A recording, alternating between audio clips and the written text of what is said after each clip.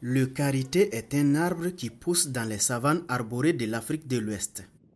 Ces amandes séchées après extraction donnent du beurre et de l'huile végétale. Le beurre de karité est riche en nutriments.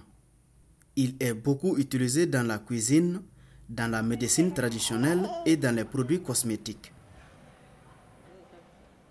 Chez le bébé, le beurre de karité permet de lui raffermir sa peau et de prévenir les irritations. En vendant du beurre de karité, les producteurs peuvent gagner un bon revenu. Cependant, l'extraction traditionnelle du beurre de karité ne respecte pas les règles d'hygiène nécessaires, ce qui donne un beurre insalubre qui peut même causer des maladies aux consommateurs. En plus, quand on pile les amandes du karité dans un mortier, beaucoup de morceaux tombent au sol, ce qui cause de grandes pertes.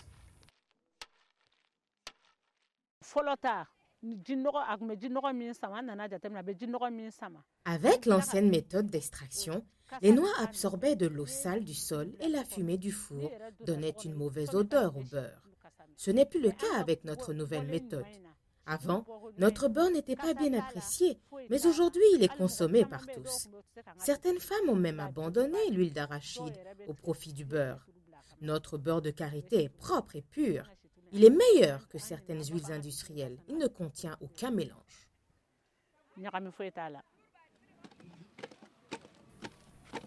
Au moment du barattage, les femmes sont souvent distraites et prennent des longues pauses.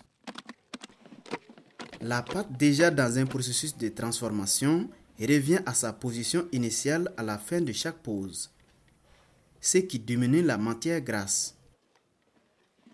Aussi, le beurre de karité peut s'oxyder quand on utilise des récipients en fer lors de l'extraction.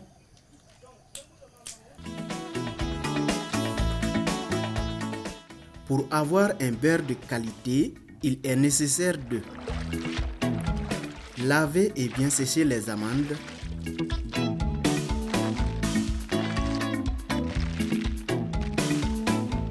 broyer les amandes, barater la pâte, cuire la matière grasse,